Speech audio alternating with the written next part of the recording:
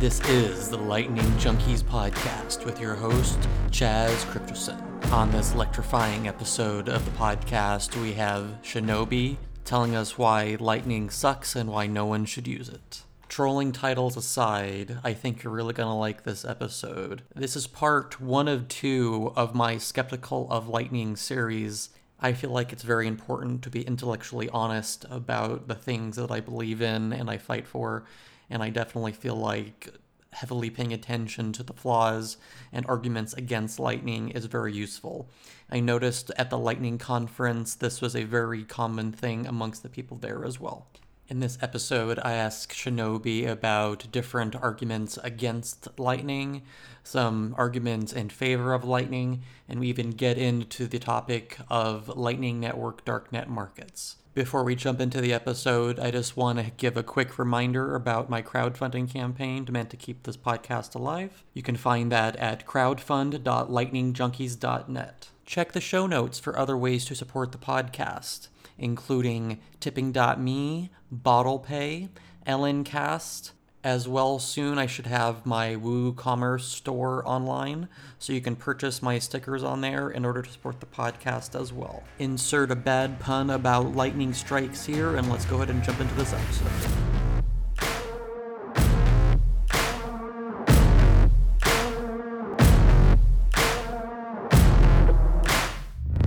I would like to go ahead and welcome Shinobi to the Lightning Junkies podcast. How are you doing today? I'm doing all right. Thanks for having me, Chaz. I'm actually really excited that you got this started because, there was nothing out there that's just lightning. That was pretty much the reason why I wanted to jump into this at all. I had gotten my microphone last year, set around for another 12 months thinking, what the hell should I do with this damn thing? And then I realized, hey, I really like lightning. I'm the only asshole that seems to, well, not the only asshole, but one of the few assholes out here that, could just throw up a podcast really fast, have a lot of time. So why not do it? I mean, that's how everything gets started, I believe, at the beginning. All right. I'm probably most familiar with you by your Twitter account. I was telling you before we started recording, I've listened to maybe one full episode of Block Digest, so I don't know too much about you. Do you want to give a bit of a non-Bitcoin background or a pre-Bitcoin background so maybe listeners can have a general idea of where you're coming from here? I was a wage cuck that found Bitcoin, did all right with that, and started teaching himself everything that I could about it all.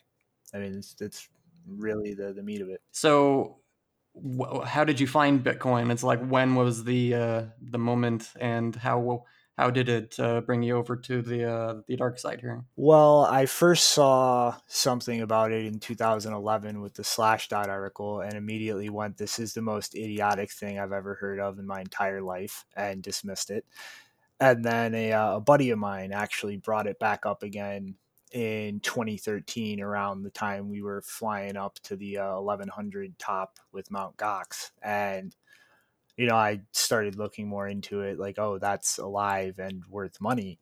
And, just kind of fell into the rabbit hole from there. Got it. What did the rabbit hole for you end up looking like? For me, I jumped into mining, trading, all that good stuff. What did yours look like? From the outside, I'm not gonna lie, it was just, wow, I have a chance to make a fuck ton of money here. So I just started buying into it. I think around 800 was where I first started, and then the whole way down to the bottom.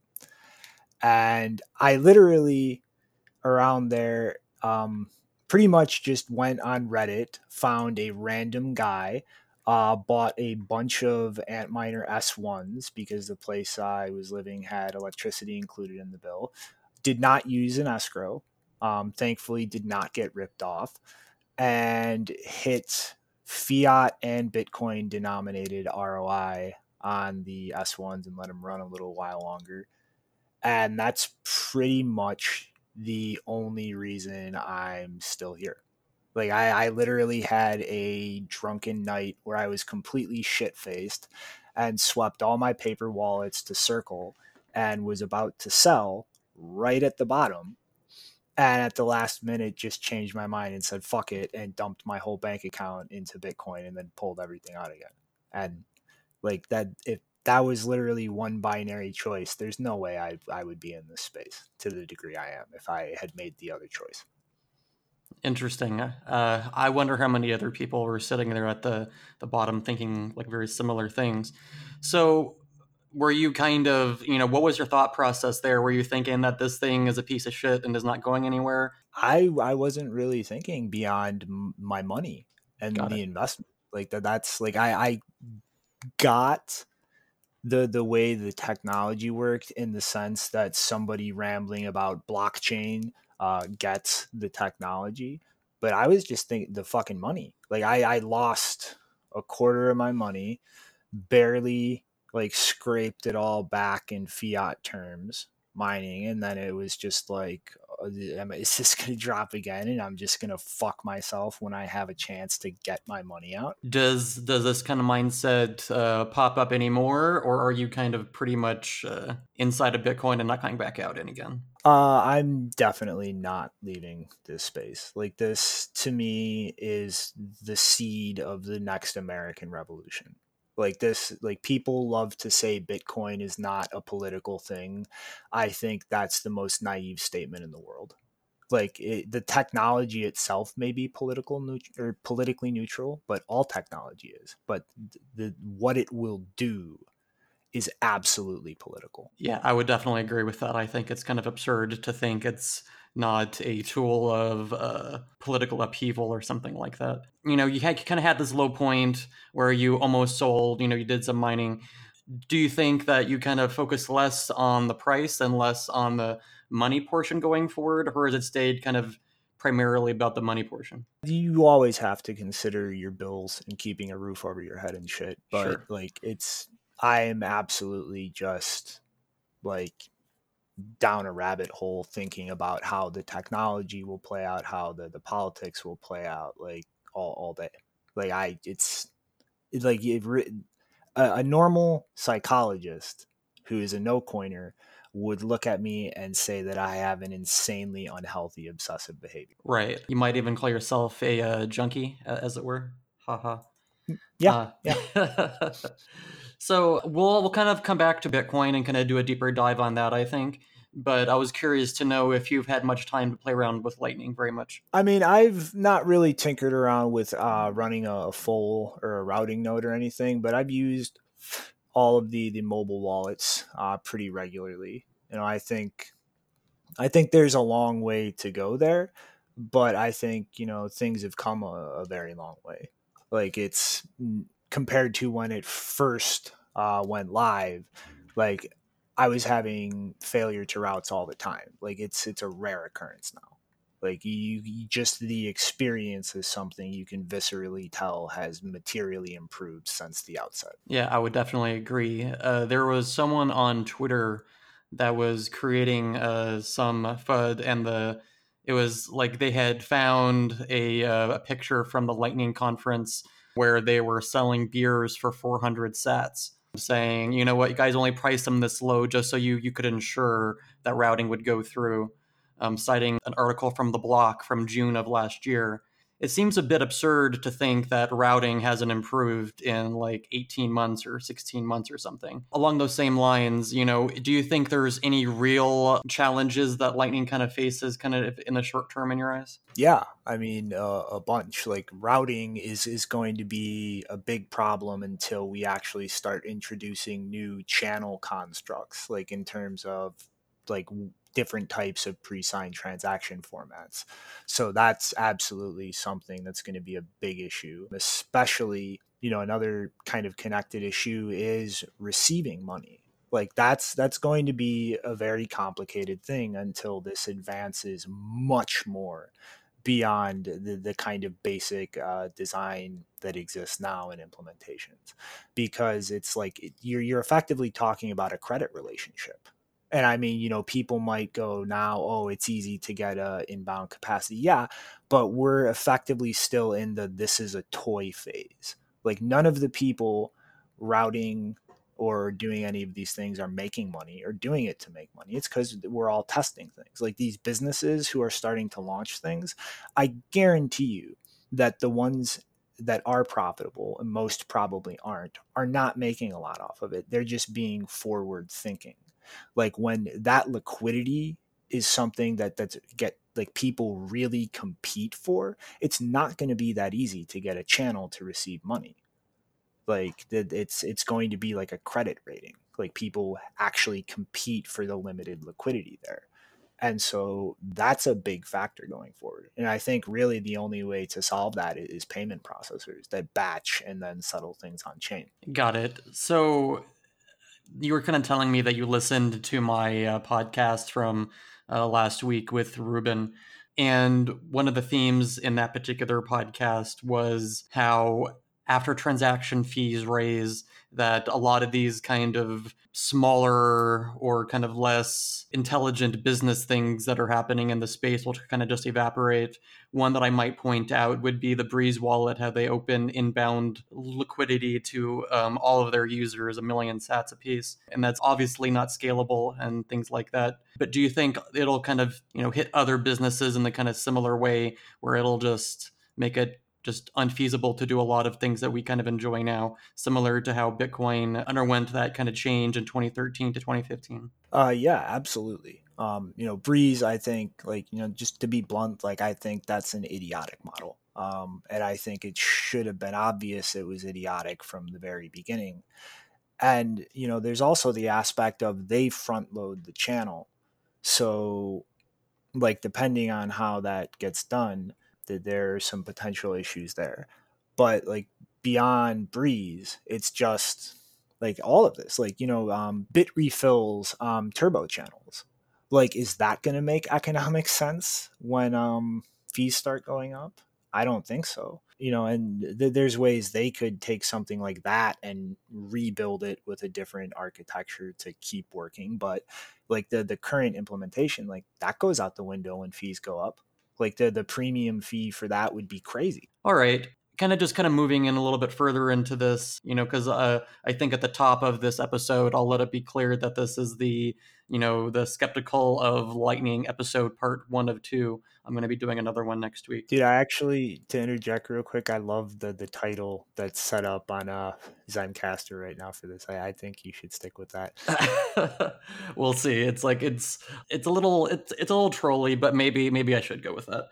The reason that I wanted to bring you on in particular is that I remember maybe 6 months ago, maybe less, that you were, kind of raging at people that were, complimenting Lightning and that people are going to use it to trade between exchanges and it's going to be better than Liquid and all these things and get around all the issues like magic, and that just enraged you. Is that right? Yeah, it's the most absurd thing in the world. It's people not thinking through the liquidity dynamics.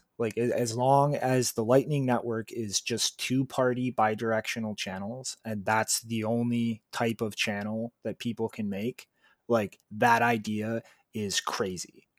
It's having a channel to an exchange to top up a Lightning wallet you use to spend from regularly. That type of stuff makes perfect sense. But traders using Lightning to interact with the exchange for deposits and withdrawals at scale, that's insane. So do you think there's anything that can be done to kind of address that point, or is it just kind of intrinsic to how the system works that it's just not feasible? Until we start seeing things like channel factories, maybe, and state chains entering the picture, no, it's impossible. It's the liquidity. And this is why I lost my shit so hard on this, because nobody is actually thinking this through. When you have a trade, you have one side that loses money and the other side gets money. So if all your money on both sides is locked up into a channel, then that's not in the winning side's custody. You have to actually move that on chain to that and splice it into the winning trader's channel. And trading is a very high time preference thing. So most people want their money now. They want it in their control now. And you lose all of the benefits that exchanges are slowly realizing by batching withdrawals. through this, because you can't, like, batching works because they condense all the deposits into a small number of UTXOs, and that's what they process withdrawals from. You can't do that when you have a very high time preference, like have to splice these in and out of one channel situation. There's no condensing, there's no reducing the amount of inputs involved there. So you completely undo all the efficiencies exchanges have developed in dealing with the main chain, create a whole bunch of new inefficiencies, and then tie them to a very high time preference activity that's going to incentivize spamming the hell out of the chain to do this all the time. Like, it's insane. Do you think it's likely in a possible future where Lightning is, very popular, that this is true, that the base chain of Bitcoin is basically all Lightning opened and closed transactions? That's kind of sounded like what you were saying at the end there. In the long term, yeah, but the problem here is, like, this has the potential, if all the exchanges start doing this, to just eat up all the chain space. Like not just Lightning in general, like it's just all of these traders splicing in and out of channels because they won or lost trades, and the exchanges having to do this like regularly because they want control of their money now. Like it's the exchanges eating up the commons of the chain. Do you think that there's any other kind of claims that people make kind of in the, I love Lightning and it can do everything, that you just want to correct as well here? I am completely in agreement with Tej Dryja that it, like, micropayments are nonsensical in the long term on Lightning. I mean, like, think about it. A payment for 1,000th of a cent, it takes just as much data as a payment for $10 to route. And so eventually you get to a point where, like, the scaling costs and loads to really process massive amounts of microtransactions like that, like for the amount of money that it makes them, like that's not going to make sense as a routing node to process that in the long term. And if you try to correct it by actually paying enough to make it worth it, then like you're retarded. You're paying way higher than the actual value of the payment to get the payment where it's going. So like that in the long term is just out the window. Like I understand trying to like build transitory things or things now, but thinking that's going to remain viable on Lightning in the long term, I think is delusional. Do you think long term that there's no micropayments on Bitcoin or Lightning? Do they happen on a theoretical layer 3, or do they just not happen on Bitcoin or its related things at all? I think people just use things like Xiaomi and eCash servers for that. I mean, they're custodial, but they're completely private. And like, do you really give a shit that there's some counterparty risk on $3 you have for tipping people online? Fair enough. I think we went into some kind of arguments there against Lightning, but I still kind of maybe want to go even deeper. Is there a way to steelman the anti-Lightning network argument? Do you think there's any other good arguments against Lightning kind of in the future? Really, from my point of view, no. But if you assume the point of view that Lightning is only ever going to involve two-party bidirectional channels, and you're not accounting for the potential to create new, different types of channels that can involve different amounts of participants or do different new things, I can see why you would like make the kind of arguments, because assuming that, yeah, routing would tend to centralize. It would become really inefficient with liquidity, but they're ignoring the fact that we're going to have things like channel factories, like state chains, like who knows what other types of payment channel structures people will come up with in the long term. We've definitely talked about state chains multiple times here and channel factories and things like that. How likely do you think we are to get those kind of technologies anytime in the future? Is this like a long-term thing, do you think? Based on the requirements on the base chain, yeah, but assuming we get Schnorr and Taproot and then SigHash no input, like they're going to happen. I mean, why wouldn't they? Yeah, that makes a lot of sense. I mean, I guess I'm somewhat nervous about Schnorr and Taproot and all of them being similar to the SegWit thing. Obviously, it's not going to be because it doesn't have the block size thing attached to it, but I'm just worried that some nonsense is going to pop up and slow it down significantly. Do you have any thoughts on that? I'm not worried about that at all. Like if you really look around, like the composition of the market is really changing. I mean, like 5 years ago, the idea that Fidelity, one of the biggest asset managers in the world, would be this deeply involved with Bitcoin would be like you'd be laughed at. But it's true now. And not only is that true, they actually understand what they're doing and how this works and how to make this technology work for them. So like I'm not really worried about that kind of nonsense anymore. I think that the types of investors that will really drive this market will do their homework. Essentially, what you're saying is a lot of the bigger names in the space are going to end up being more into the Bitcoin ethos than we might naively think. I'm saying that like when it comes to stuff like that, nothing matters except what does the money want? What do the market participants want? Who can gobble up coins on the side they want if a split were to happen, and who can dump the shit out of the other side?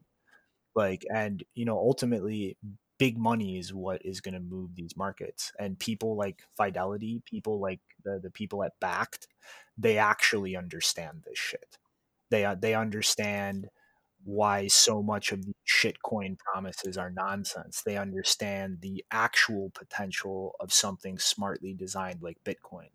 So I'm not really that worried about that stuff at this point. All right, so let me digress slightly here. So during your jumping into Bitcoin, the rabbit hole, all that, did you ever really get into shitcoins at all? Was it ever like a momentary fascination or anything? Maybe for a little bit, I was interested in some tweaks with consensus mechanisms and other weird stuff, but ultimately is just either stuff like that is broken, or like the aspects of it that aren't like you can like hitch into or build on top of Bitcoin in some better way. So after that is mostly just thank you for extra Bitcoin.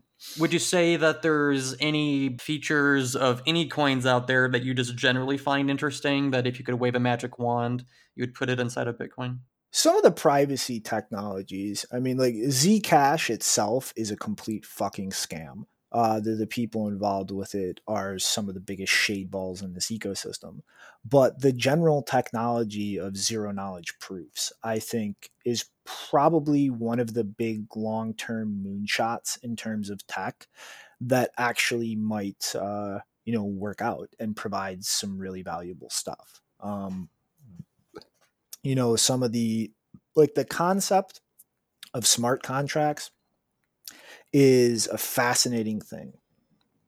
It's just that most of the people in this space don't actually understand them. They don't understand the limitations of the Oracle requirement if they are not completely native in all inputs and outputs to whatever blockchain they're on. And if you look at things like Solidity and Ethereum, like it's a complete shit show. But there is the potential, if you recognize those limitations regarding things like oracles and try to think more intelligently about a language to do more complicated stuff, there's potential there. It's just you need to tone down the full retard about it.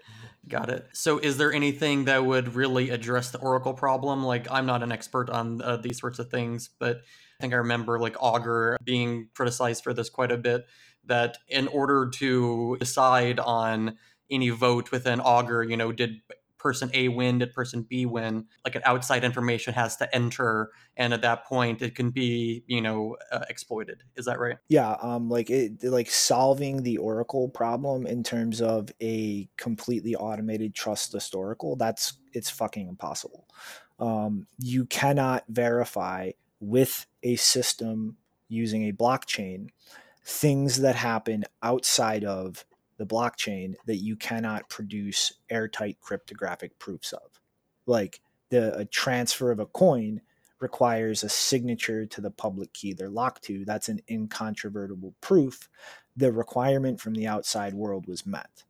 If you cannot do it to that degree, then you have to have some kind of trusted party or parties that fulfill the role of the Oracle. And I think it's completely irresponsible and disingenuous to try to act like you can do that any other way. Like, that's how it works.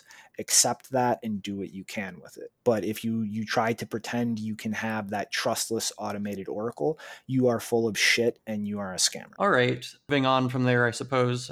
Kind of wanted to hit back on Lightning again. This is going to be an all over the place episode here. So we kind of touched on some reasons, I guess, against Lightning a little bit. Do you have anything good to say about Lightning? Do you have, any upsides, good use cases, anything like that? Yeah, I think, like, if you acknowledge its limitations and look at its upsides, it's the most amazing thing that's happened for Bitcoin since Bitcoin was created. And it's not, part of that side of my attitude about it, it's in recognizing it for what it truly is. Like, you have channels, though those channels are not just lines connecting nodes.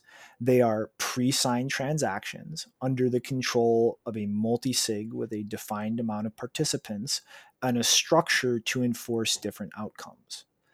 Like, you can get as flexible as your imagination can take you as far as within the confines of Bitcoin script in terms of those channel constructs, how they work, their trust models, the way that liquidity works when you try to atomically link different ones together.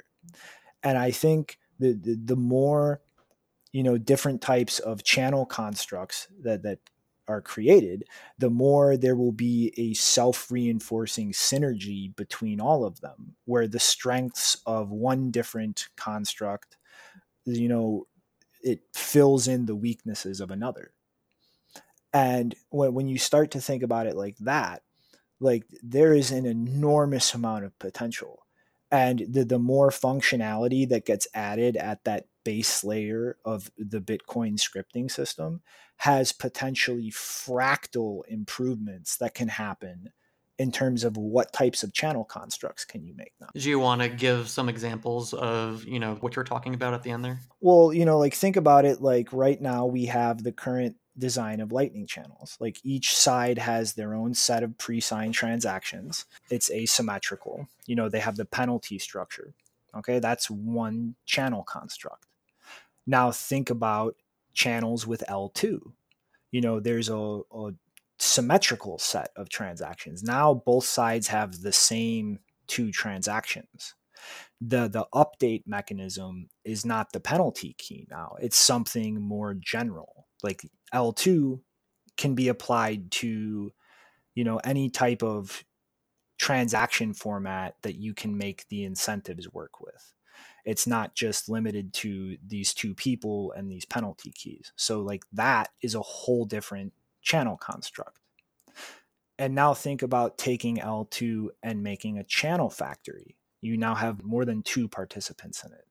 And you can stack these things by taking that first, one level with everybody in it and just extending more transactions of, like, the, smaller amounts, and eventually just put 2-person, like, L2 channel transactions at the very end.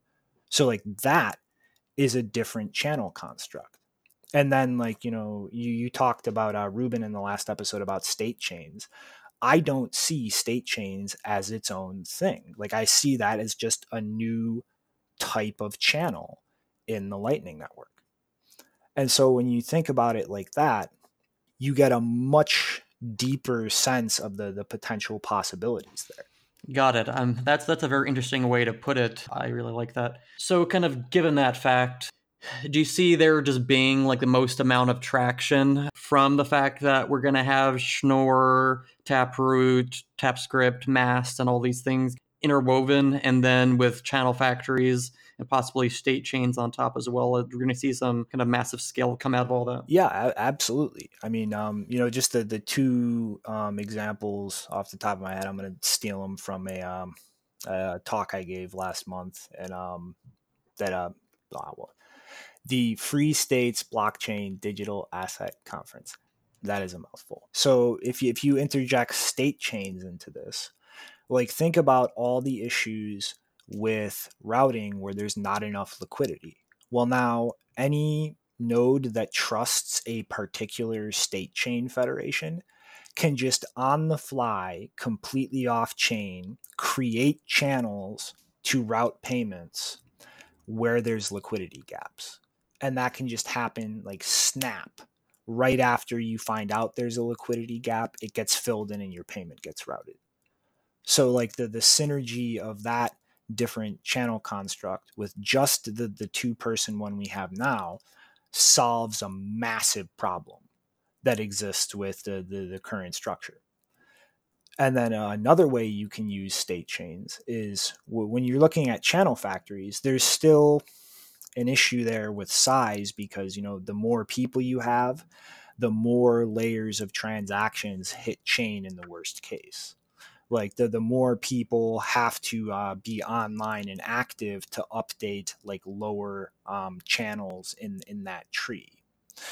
And also onboarding people is an issue because all of them have to put their input in a transaction to create the channel factory. And there's even like policy and consensus rules that ultimately limit the size a transaction can be. So that poses a limit.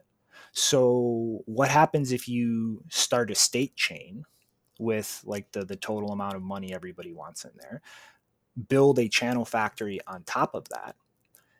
Everybody comes into the channel factory in the state chain completely off chain. And then everybody just makes one transaction with one input and one output to close the state chain. And now everybody is in a channel factory without the having to trust the federation anymore. And all it took was that little period of trust and that one transaction with one input and one output. So from my naive ears, I'm getting the impression that each of these layers in the way that you kind of laid it out would give us, I'm not sure if exponential is necessarily accurate, but it almost sounds exponential. But do you think this really addresses a lot of the scaling, I'll just call it FUD from the last couple of years? Do you think this really kind of puts that to sleep? Yeah. I mean, this is why my attitude is like completely non-ironically, we are never raising the block size ever again. It's not happening. Like I've laughed in people's faces when they said that. And I actually want to make them smaller as, these improvements in second layers get better so that we can do things like just broadcast blocks over radio if we can take it that crazy far. Because then good luck shutting Bitcoin down. I'm kind of intrigued the idea of transmitting blocks over the radio there. Okay, so I guess I've kind of avoided touching the small block thing just because I'm just like I can't even really grok these arguments. So here, please tell me why the idea of smaller blocks makes sense. I want to kind of extend your kind of argument a bit because I want to kind of hear more of the meat of that. Well, when you take into account like the potential like insane efficiency improvements in second layers, we were just talking about, you cannot broadcast blocks over radio right now. Like they're just massive. Like even a 300 kilobyte block, I think takes something like 30 minutes to broadcast over long enough range radio frequencies. So like that doesn't cut it. Like you will never catch up to the chain. If you're mining, like you're never going to get a block into the chain. That doesn't work. So we have to like even like Luke's proposal of 300 kilobytes. If you want the Bitcoin network literally broadcasting on radio everywhere, it needs to go down like, another order of magnitude or two from there to actually make that possible, where miners can mine over it, people's nodes can actually stay at the tip of the chain. And, think about it. If that's how Bitcoin worked, like you literally could not shut that shit down unless you just jammed the radio everywhere in the whole world. And if you tried to do that, like you cause all kinds of systemic problems for society in general. And then if you want to try and hunt people down, they can get mobile. And like, where are you going to get all the men to hunt down everybody broadcasting everything? And that doesn't get you all the people just receiving. Okay, so before we get into that tail end portion here, I just want to be clear. How small blocks do you think we're talking about right now?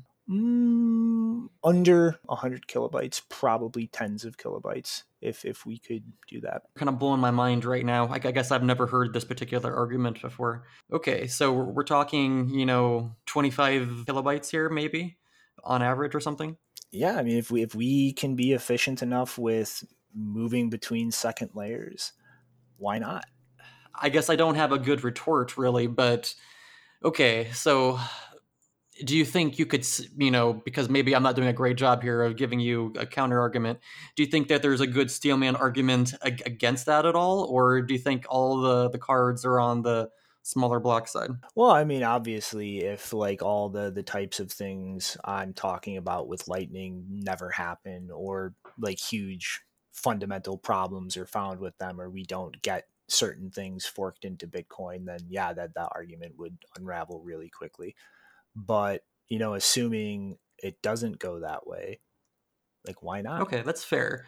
So, but it just sounds like it kind of requires a lot in the process. So, do you wait until we get to that kind of second layer future before we would soft fork that in? Well, I mean, it would be one of the most difficult changes ever made to Bitcoin. I'll say that right up front. And any kind of permanent fork, I would not be ready to go there until we're pretty much dead certain that like the types of exponential scalability I'm talking about are happening before actually doing a permanent fork or anything. But Luke's last kind of rabble rousing about a UASF for this had an interesting idea that you could effectively just have a temporary soft fork where it expires. And then that way, in order to make it permanent, like you would either have to take the extra step of permanently forking that in, or just kind of regularly renewing the temporary soft fork. I'm just trying to think of, different perspectives, view this argument. We had Bitcoin Cash, we had BSV, and both of their great innovations was to raise the block size. But do you think that they're going to basically turn to zero on some timeline because the idea of using bigger blocks just does not work overall? Oh, absolutely. Like it's just a matter of time before, like, either they're just going to slowly fizzle out, or through some really shady conniving from the shade balls involved in both of those coins, they will sucker some idiot into building a big high volume thing on it, and it'll just explode. Like it's one of those two things. It's a binary outcome. Just to be clear, do you think that there's any probability of them accidentally succeeding? Is that essentially what you're saying at the end there? Yeah, there is zero chance of that. Like I would actually love if they were able to like find some big Silicon Valley company like Spotify that has really incompetent idiots in the IT department and actually convince them to like do this crazy store shit on BSV thing, because it would be the funniest fucking thing in the world. That company would implode. They would take that network down with them, and it would just be the best popcorn dumpster fire ever. Let's kind of talk maybe just about shitcoins generally here. I'm pretty sure I know the answer to this, but I'm just going to double check. Do you have a negative opinion of altcoins like Litecoin, Dogecoin, etc., like more of the slightly older altcoins? Yeah, they're pointless like things. Like what do they exist for? Like all of their arguments for existing are nonsense memes. Let me just steelman the possible response to that. Isn't a lot of what goes on in Bitcoin a meme as well? Well, yeah, but hey, that's why I prefaced meme with nonsense. Sure. Meme is ultimately just an idea. And a lot of the ideas in Bitcoin are very solid and empirically so in a lot of their case. Whereas, Litecoin is the payment coin meme. That's nonsense. That makes no logical sense if you actually deeply analyze it.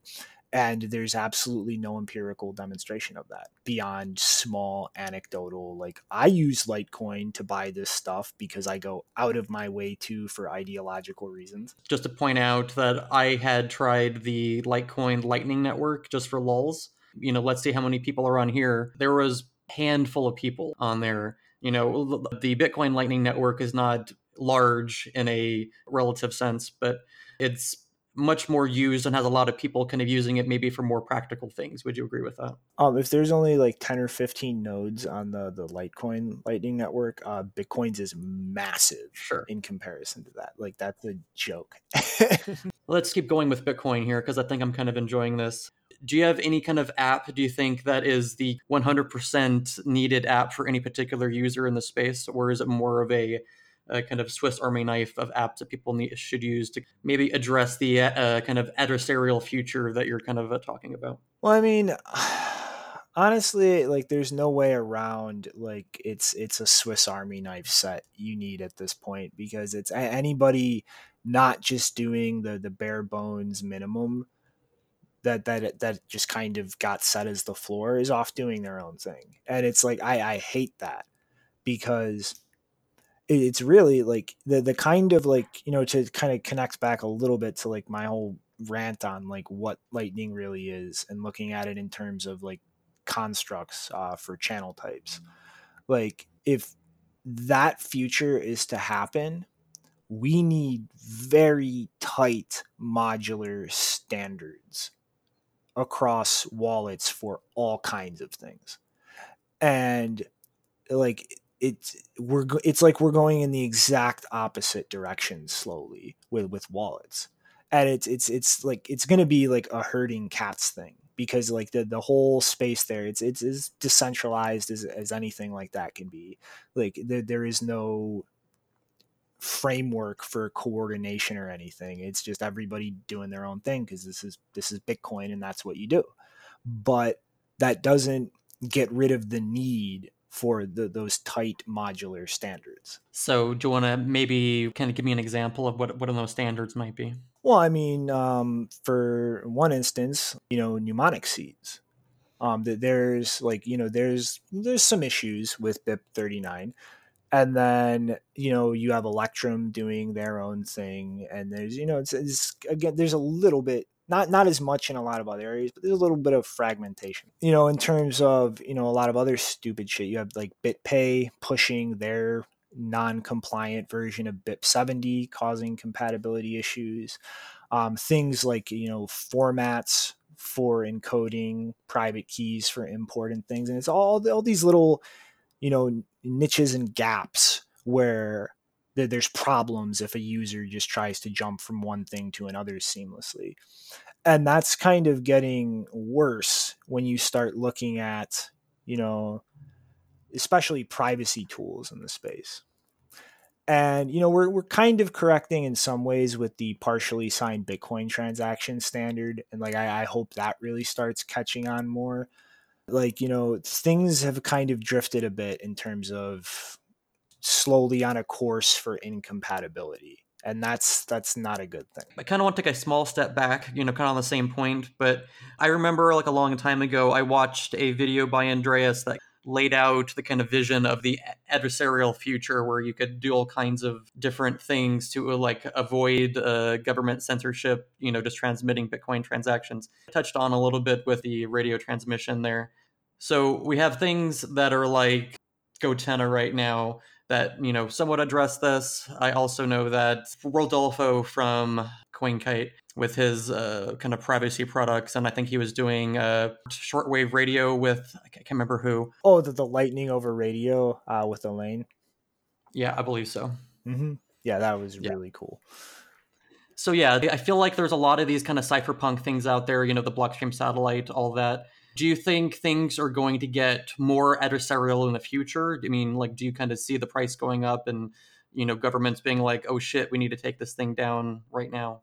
Yeah, absolutely. I don't think they'll delude themselves by that point in thinking that they can just shut things down, but they will take advantage of the very omnipresent power they have over all of our lives to make it as difficult as possible to use Bitcoin, to like really ratchet up the consequences for that. And, that might not happen everywhere in the world, but it's absolutely going to happen in a large swath of the world. And so I think we need to be prepared for that. Like, I was just talking about it on the digest yesterday. The Loca mesh network for Lightning project in Venezuela that's trying to raise money now to sell them commercially. The the little mesh network Lightning wallets, like that, like shit like that needs to be like solid, refined, available, and just the way people use this stuff. And I mean, even in a place where you don't have that very adversarial like environment globally, it's still a nice thing to have redundant, like solid, segmented ways to use this kind of stuff, even if your government isn't, trying to stamp it out, because it's more reliable, more redundant ways to handle things. And it's I just think it's just a better way to do things if it works. Got it. Makes a lot of sense. I guess I've always kind of naturally been into the kind of more adversarial thinking because it's much more fun, to be honest. It seems like the natural way that things should go here. Can you think of any other tools that might be kind of relevant? We kind of already mentioned transaction transmission. Is there anything else to think about? I mean, I guess you also kind of mentioned seeds, but do you think there's anything else out there that's, kind of really important that the like a newbie Bitcoiner should think about and put into their toolbox? Well, I want to say look into CoinJoin privacy tools, but I am kind of boycotting the two easiest to use ones right now. Why is that? Let's just say that there is way too much bias and marketing nonsense dominating the conversation between these two about issues with each other's products. And I'm just done using either of them until that shit ends. I would say like try and look into Join Market. I think that the GUI is a lot more solid when you just want to mix your own coins now. That's something I actually want to try and help get moving in a better direction in the near future. So it's a little more easy for people to use, because privacy is absolutely one of the most important things in this space. Okay, let's talk about coin joins for a moment, if you don't mind. We don't need to get specific about the two things you're mentioning. Because I remember like a long time ago, before coin joins were really a thing on Bitcoin, we had tumblers and things. I'd use Silk Road, and I would use these things that weren't really anything. I think they were just things to make you feel better, sort of thing. But in kind of more recent years, we kind of actually have real coin joins and things like that. Do you think they really add a strong degree of privacy, or do people still need to keep really overall good OPSEC, keep their privacy intact? Well, I mean, that depends on what your threat model is.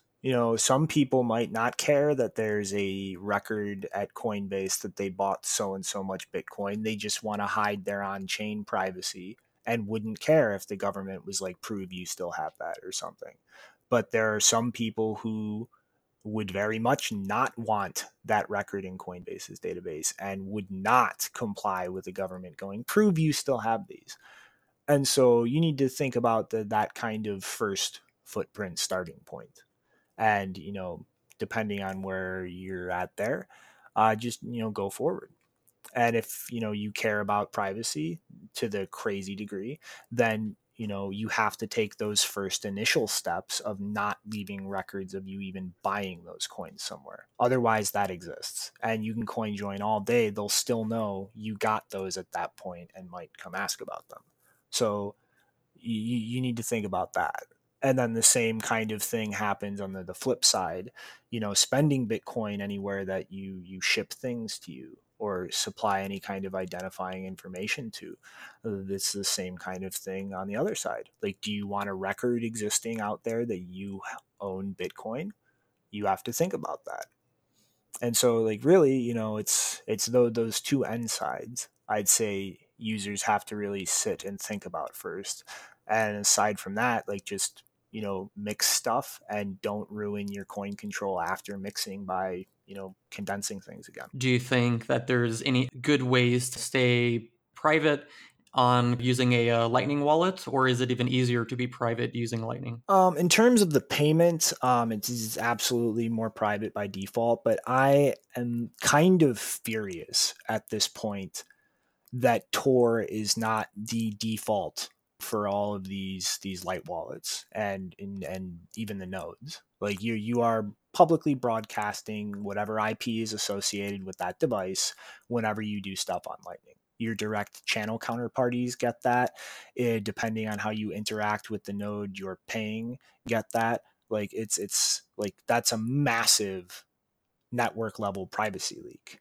And so like that is something I'm kind of angry about, there not being a little more motivation to move towards defaults like that. Okay, so you're saying the entire Lightning Network should just be on Tor by default? Well, I mean, not necessarily the whole network, but there should be a default there, and start working towards, you know, a topology that has a lot of bridges between Tor to the ClearNet for that. Like if you want to run a routing node and handle your security well, like that IP is not like your home IP address or something, like that's fine. But like end users defaults should be as private as they possibly can be from the start. And like that's like something that's really been irritating me since Lightning went live. Okay, that's a very good point then.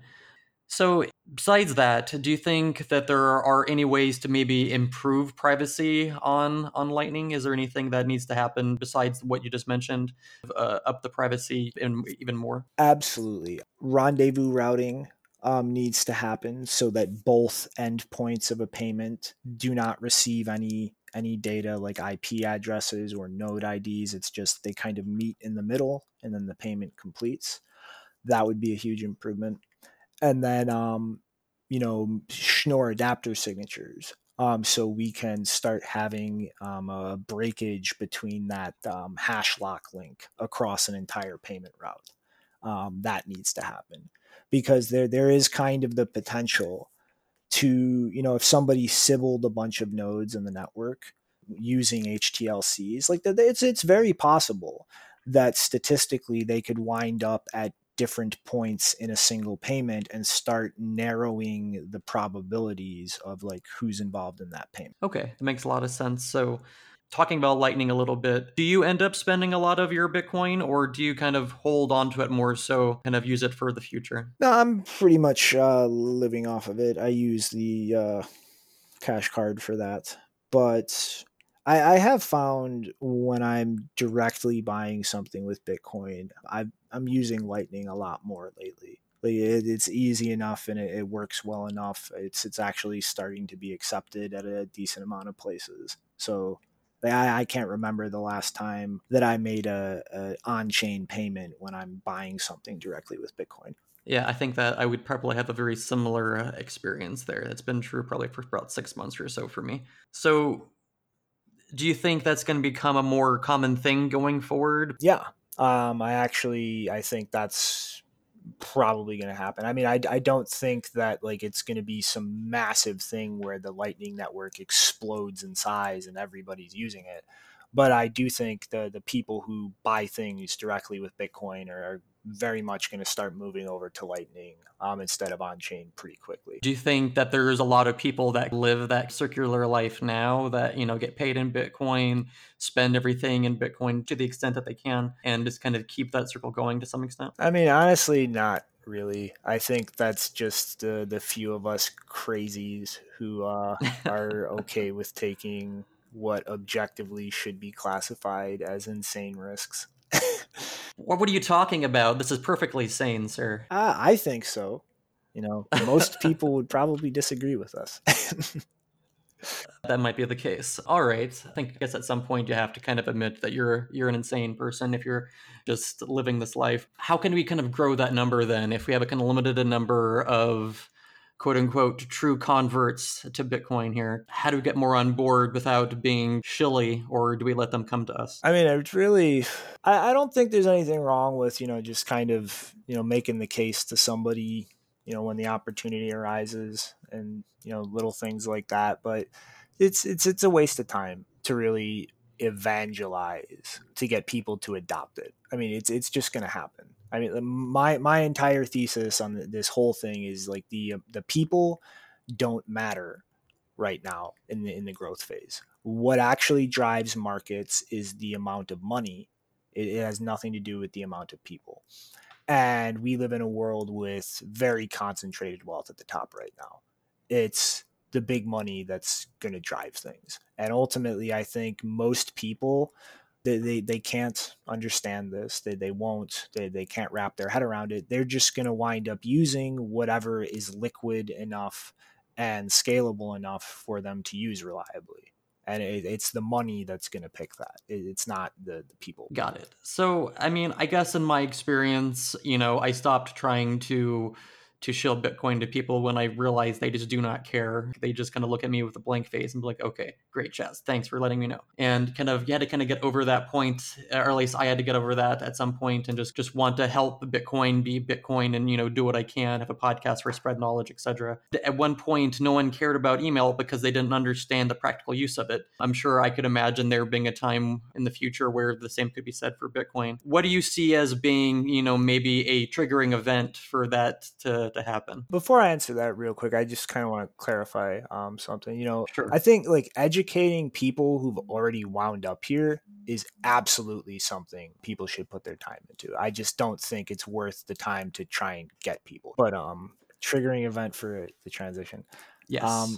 Honestly, yes. Just political instability, political and economic instability. I think everywhere that the effects of the kind of inflation driven economy we're in start really compounding, people will run to Bitcoin. I think anywhere that the political stability starts degrading to the point where you are uncertain whether your government will respect your property rights tomorrow, people will flee to Bitcoin. Like it's the need for it ultimately is what is gonna drive the normal people into it. So let's say something like that happens and, people are drawn into Bitcoin. That seems like a kind of a moment where the federal government panics and puts some Bitcoin rule into effect. But if a large amount of people are really already into it, would that really be a serviceable thing? Or would we be kind of at another replica of the drug war or something, where it's like impossible to stomp out? No, I don't think in the U.S. that's going to happen. I think the U.S. has far past the point where they can pull off just making this illegal. Like that's just not going to happen. Their move that they have left now is just to try to strangle it with regulation, like they're doing, like the IRS is doing with the recent tax clarification, like the continuous pushes for crazy like anal probing level KYC AML shit.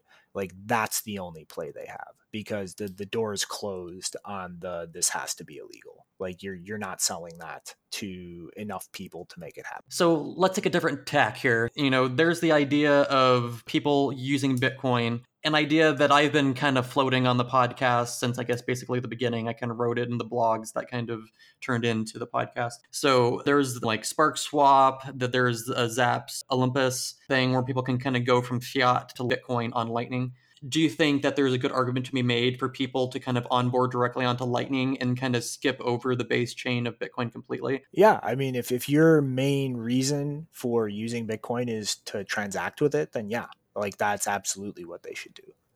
And I actually I talked to Jack during an interview we did with him on the Digest last month.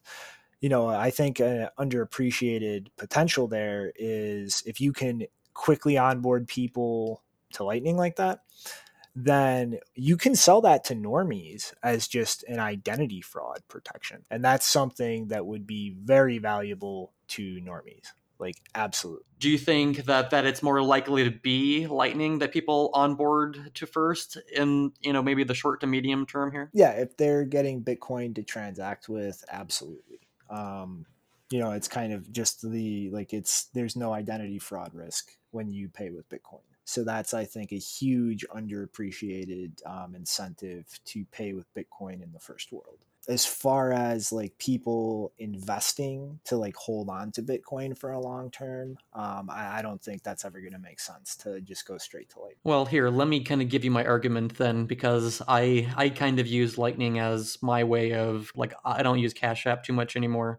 I tend to use SparkSwap more often, and I move my money around a little bit. But the idea is that when I want to take the money out, that I would do a submarine swap or a loop out transaction and just put it into a Bitcoin UTXO, every so often, whenever it gets to be, a decent amount, a couple $100 at least. Do you think that there's any logic there, or is that just a really convoluted way of doing it? No, I don't think there's anything wrong with doing that now, but in the long term, that kind of comes back to like the issue of getting credit for a receiving channel and like that staying open.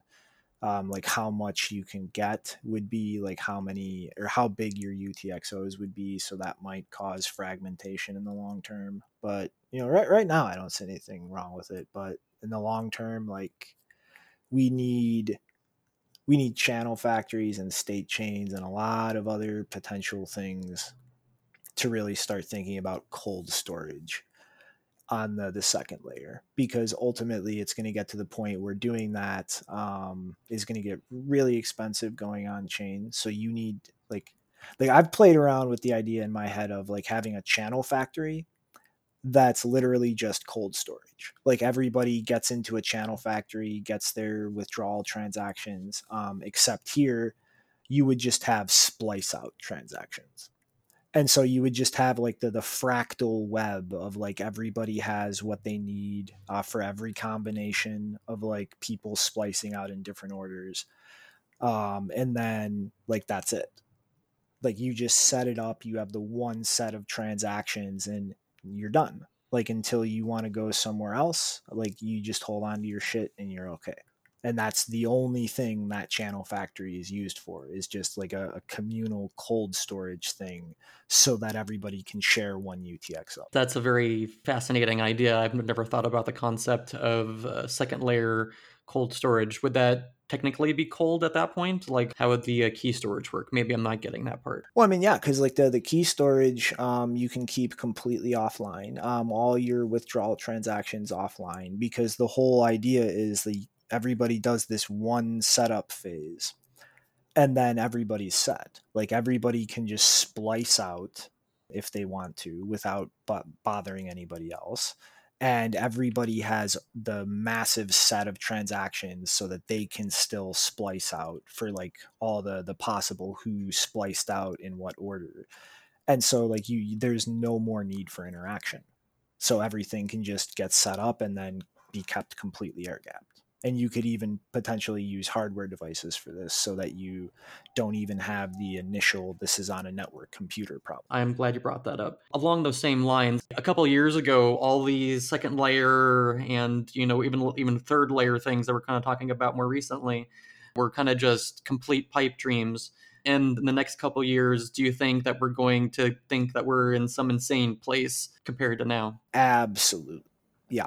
Like if where my head sees like the Lightning Network going in the long term is accurate, it doesn't even make sense to call it the Lightning Network at the end of the road, because that whole thing is a pun on like the line that a payment takes, and it's like that's not what's going to be going on if we reach the end of where my head thinks we're going. So, like, what call the entire thing Bitcoin? I mean, in my head, I just call it layer 2.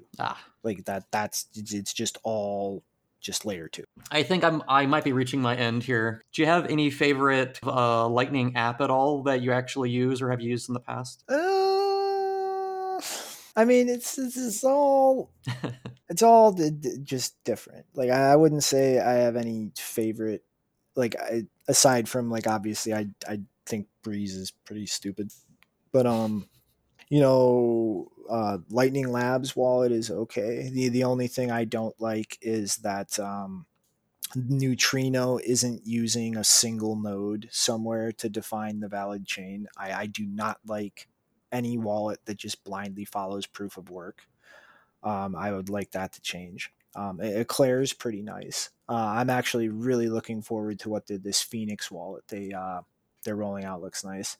Electrum, I cannot wait for the official release of that to drop. Like that, I'm really psyched for. But like, it's not anything I would call favorites yet, because this, it's kind of like, what was your favorite wallet in 2014? Like all of them suck. Pretty much. Like I would argue most wallets today still suck. Those are wallets, but do you have any favorite like user applications that stand out, or do none really stand out for you? I mean, let's just say this Lightning messaging thing that Youst, I hope I'm pronouncing his name right, is working on from Lightning Labs. I'll be watching it as it develops, but I think it's really stupid.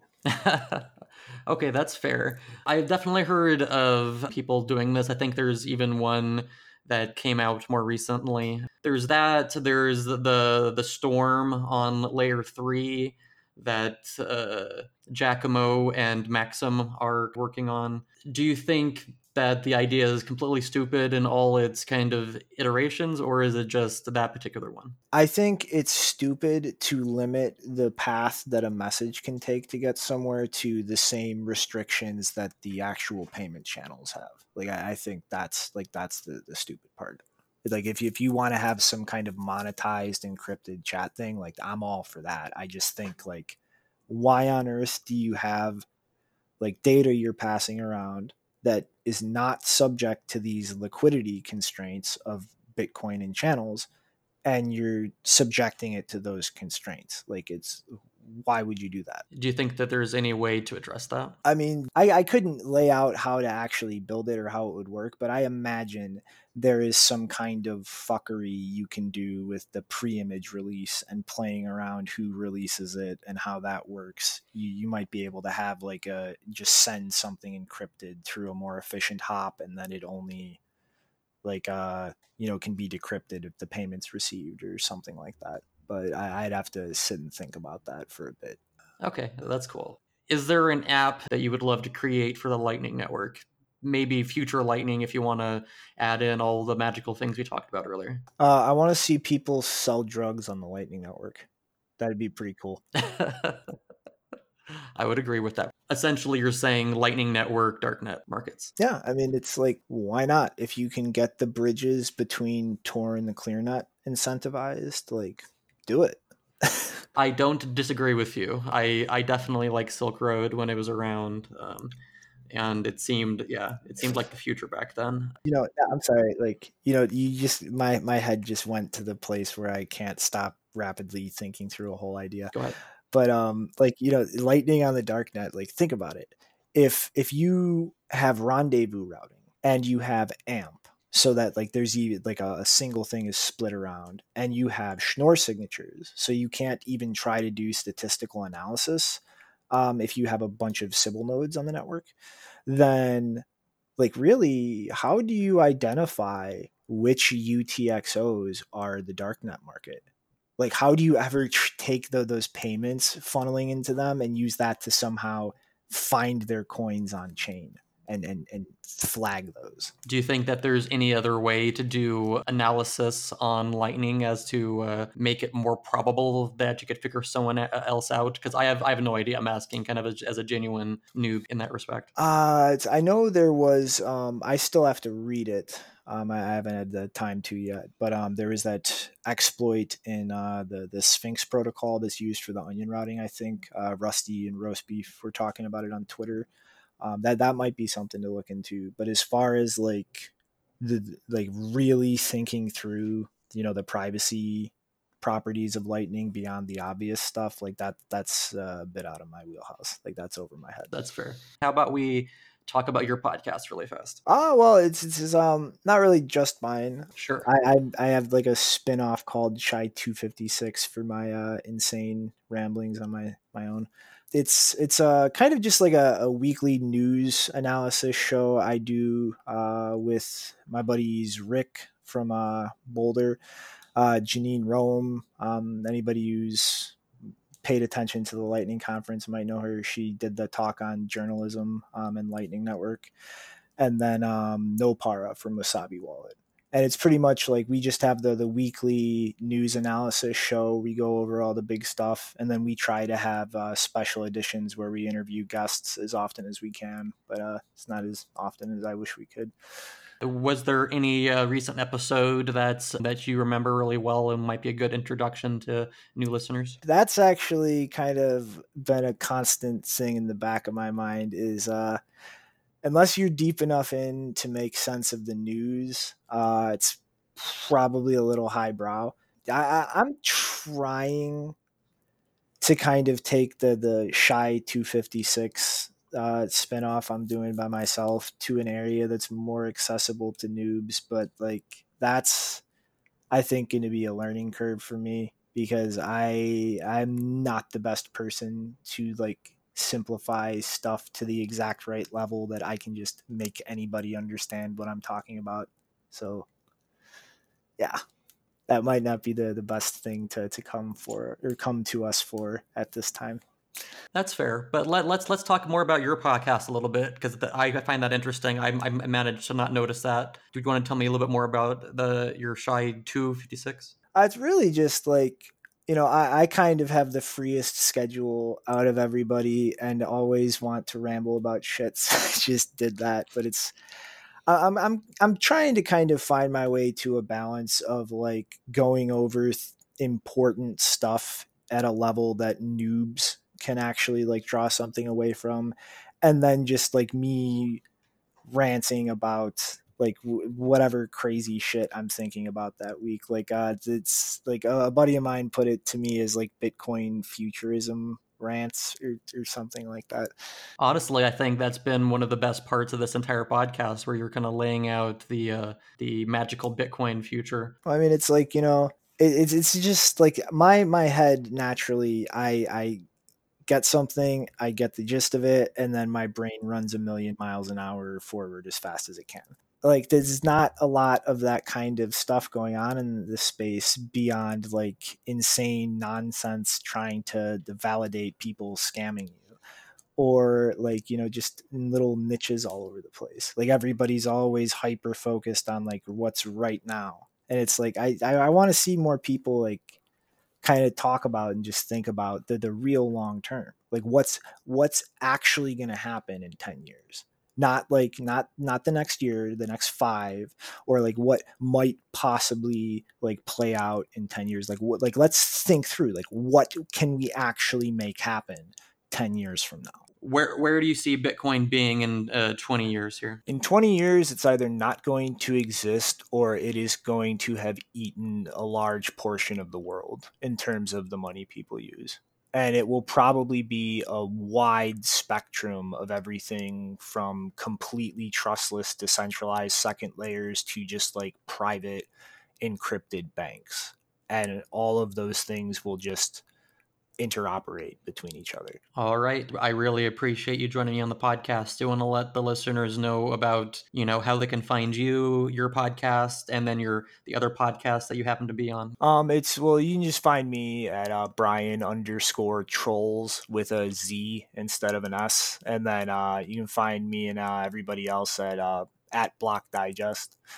And yeah, I mean, it's really the only social media presence I have anywhere. All right, man. I really appreciate you joining me on the podcast. I appreciate you having me on, Chaz. This was really fun, actually.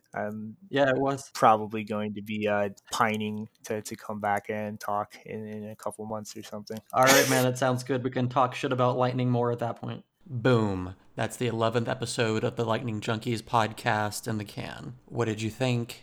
Did you learn anything? Was your mind expanded by this colorful exploration into Lightning Network darknet markets? Despite the trolley title, I really liked this episode. It was really well balanced and very conversational. It's almost guaranteed that Shinobi will return to the show in short order. Don't forget the simple ways that you can support this show. If you want to support the show with Bitcoin, chip in at my crowdfunding campaign, crowdfund.lightningjunkies.net. There are also various ways to tip that are linked in the show notes. Part 2 of 2 of the Skeptical of Lightning series will come out next Monday, so stay tuned for that. Please subscribe, rate, and smash that like button or whatever. For now, I will see you on the Lightning Network.